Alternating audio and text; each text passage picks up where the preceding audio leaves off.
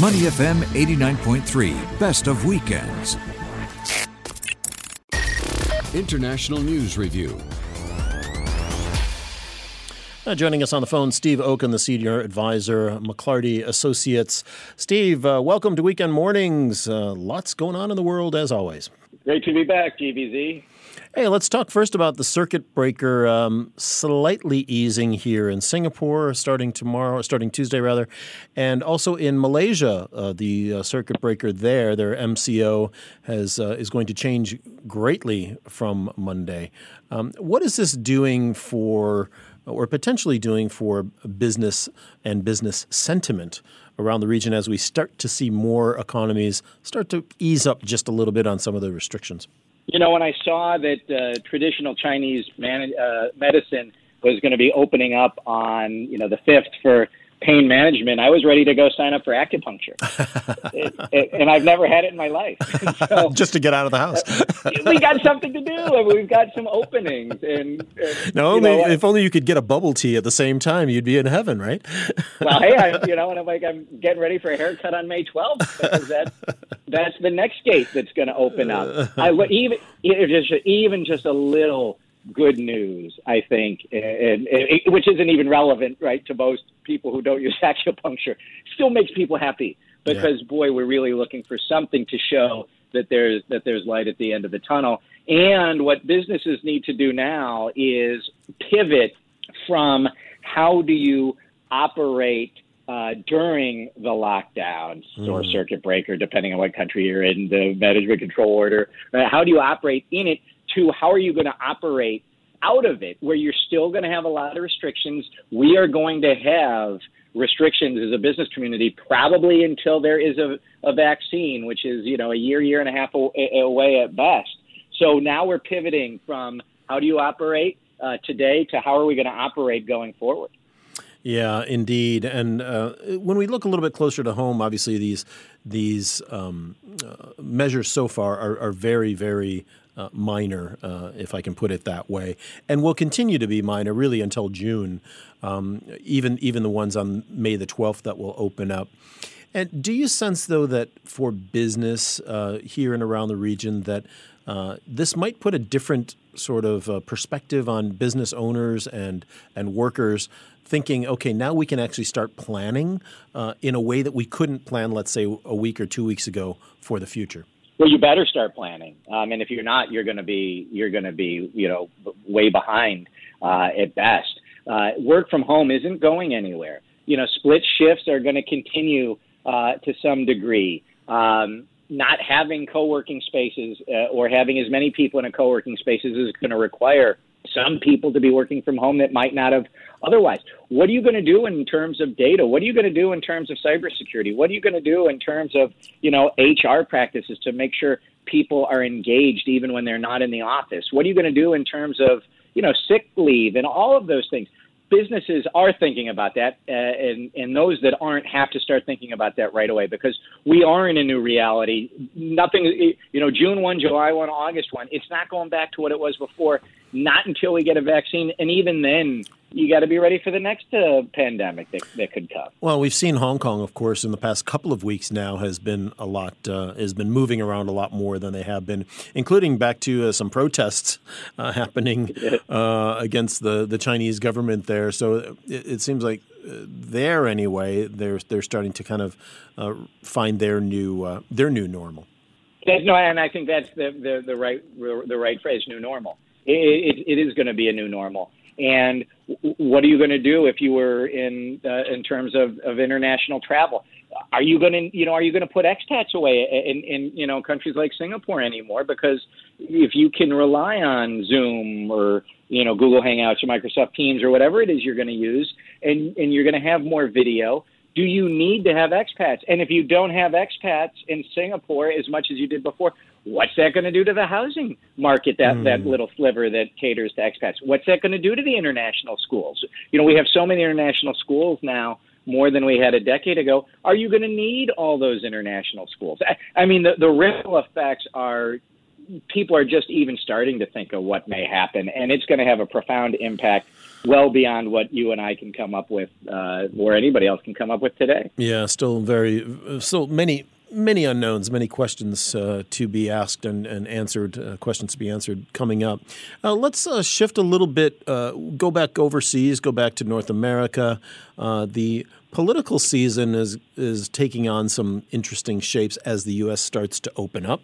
Obviously, there have been everything from protests, gun-toting protests in Michigan, to Thunderbird and Air Force flyovers over many cities in the U.S. How would you categorize the place where the U.S. is at right now, despite the fact that they have the most number of actual deaths and of COVID-19 anywhere in the world, and infections as well?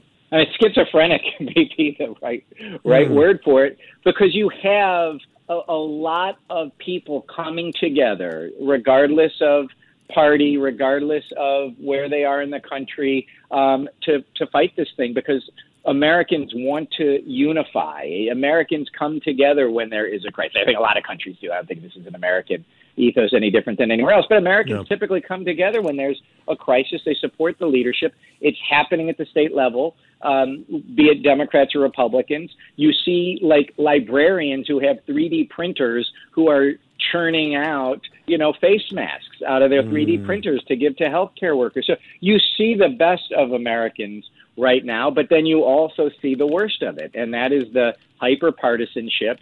And you see where you have a Democratic governor in Michigan who is trying to really follow the Singapore model in a way, or the South Korea model, the Hong Kong model, really trying to lock things down and get the infection rate down. And then you have the far right, Second Amendment absolutists marching into the state capitol with automatic weapons. It's incredible to see how awful that is. At the same time, you have such heartwarming stories of Americans coming together, people traveling to New York from all over the country to help out with healthcare workers. And you're going to see this play out, in the election, and you're going to see it play out after the election, this hyper-partisan world we live in the United States. I had several Singaporean friends over the last few days reach out to me as we were talking online and on the phone, and asking me specifically what happened in Michigan. Did people with military-style assault weapons actually go into the State House with those weapons on their person while the legislators were in session? And, sheepishly I had to say, yeah, that's the kind of the world. That's kind of the world the U.S. lives in right now and has for quite some time. When you look at incidents like that, rights aside, what does that say about the place that America not only is in right now, but potentially is going to go to as things only get more heated in an election year? Well, there were two different issues. One is that it's the lack of trust. Where did we get to the point where you couldn't even pass a law that says no weapons are allowed in a government building in a state like Michigan? And that's because the right wing believes that the left wing wants to take away their rights, and that if you pass a law that says no assault weapons or no rifles in the state capitol, the next thing they'll outlaw all guns, which is and so they fight everything. And there's just that lack of trust between the two sides, and certainly between the gun lobby and the rest, where you can't get common sense gun legislation. Hopefully this will wake some people up to say we've got to have some type of controls. But that lack of trust is most evident in those pictures, but that goes well beyond just the gun issue. Yeah. Joe Biden is in a hot kind of situation right now. There is a woman, Tara Reid, who is accusing him of sexual abuse years and years ago, and now, of course, we're getting into the political season, and this story has surfaced a number of months ago, actually over a year ago, but now is coming back. What do we know about this particular accusation and this particular thing. Even Donald Trump has come out and said that Joe Biden should fight these accusations, which I find quite interesting. But where are we right now with Joe Biden and his presidential bid?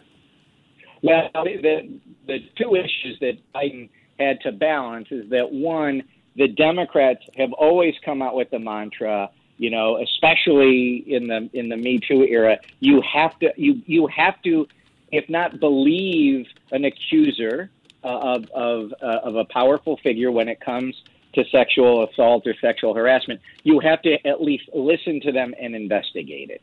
And the Democrats have used that same thing against Trump, and against Kavanaugh and against other Republican officials. And so now when it comes out against the Democrat, you have to balance it a bit more. And so Biden was afraid, I think, of, going out and being more forceful and denying the allegation. But he should have. And I mean, I think he found his right voice and he did the right thing, which he said, we need to listen to what she said. I am ordering the Senate and the keeper of the records in the United States to search for a complaint that she says she filed 27 years ago. And let's see if she filed a complaint and let's see what's in it. And I think that is the right thing for him to do. He should have done it before, to answer it, sit down, answer questions, and make that offer to say, I have nothing to hide. And then you can contrast that with Trump, where Trump is saying, see, Biden's no different than I am because he got all these false accusations against her. But Biden says, I don't have any NDAs. I didn't pay anybody off. I'm not hiding any records. Go find them. I want it to be completely open. So I think at the end, this was not going to matter in the campaign at all. But I don't know why it took Biden as long as he did to make that offer and to sit down and take the questions. Yeah, very interesting. All right. Well, that story is nowhere near being over, so I'm sure we'll get a chance to talk about that in the future. Steve, I think you have something coming up this week as well, right? An online session? Yeah, I have a couple. One for the American Chamber of Commerce, and then another one for the American Club. And it's really to talk a little bit about politics, of course, and give an update of where we are. And I'm going to be joined on the one at AmCham with my co-author for the Straits Times, Thurgood Marshall Jr. And one of the things that we're following is what are the nightmare scenarios when it comes to the election. And if you think about it, Hillary Clinton, won by almost 3 million votes. Joe Biden is on track to win by more than that in the popular vote. But what happens if the race is so close in a couple key electoral states, like a Florida or like an Ohio, that it goes to a recount, and that the governors who are Republicans control the machinery that does the recount, the same as the Republicans did in Florida in 2000 when Bush beat Gore in that one state. So could you imagine that Biden wins by millions of votes, but where you have essential ties in two states, those two states swing to Trump because the Republicans are in control of the process. And again, not that they would cheat necessarily, but you can structure the rules in a way that advantage one side over the other, even in a transparent way, but the rules really matter. What will happen to the country then? So we may talk a little bit about what we're, kind of the nightmare scenarios as we head towards the Steve, election. I got to ask you, Steve, don't we have enough anxiety in our world today with you guys not having to bring up this scenario as well? Well, I'll give you another one. And so then what happens? So the president is not the president anymore after January 20th. I mean, the new president comes in. Sure. So if these recounts are going on, and it's all tied up in litigation, and the Democrats keep the House, then Nancy Pelosi becomes president. And then it really gets interesting across the land, doesn't it? You want to spin people up on the right, just say President Pelosi. All right. Steve Okun, Senior Advisor, McLarty Associates. Thanks so much for being with us this morning on Money FM. My pleasure, GBZ. To listen to more great interviews, download our podcasts at moneyfm893.sg or download the SBH radio app available on Google Play or the App Store.